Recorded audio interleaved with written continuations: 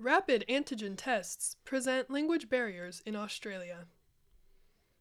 Do you know what steps to take after a rapid antigen test for COVID-19 comes back positive?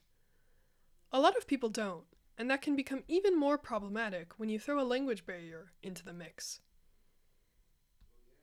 According to a recent report from the Australian Broadcasting Company, community health advocates have been calling on improved language accessibility for rapid antigen tests, most of which only provide instructions in English and generally lack translations into other languages spoken widely throughout the country.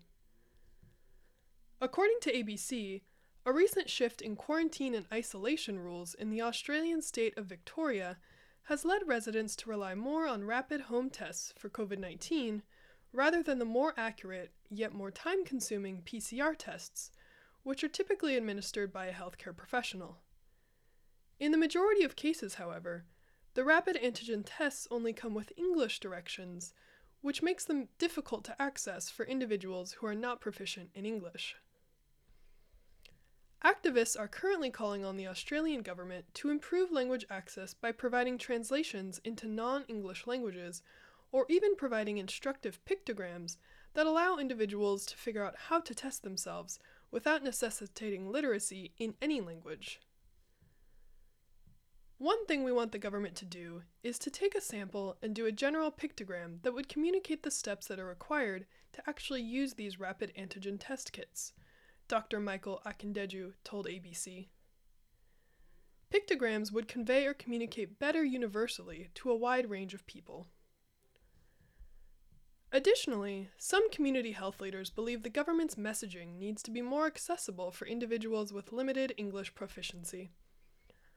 Zara Teher, an Afghan-Australian community health leader, told ABC that many Afghans living in Australia struggle with English and are left in the dark when it comes to accessing the tests.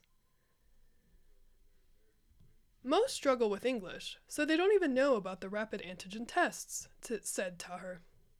Even if they do, they don't know where to access them.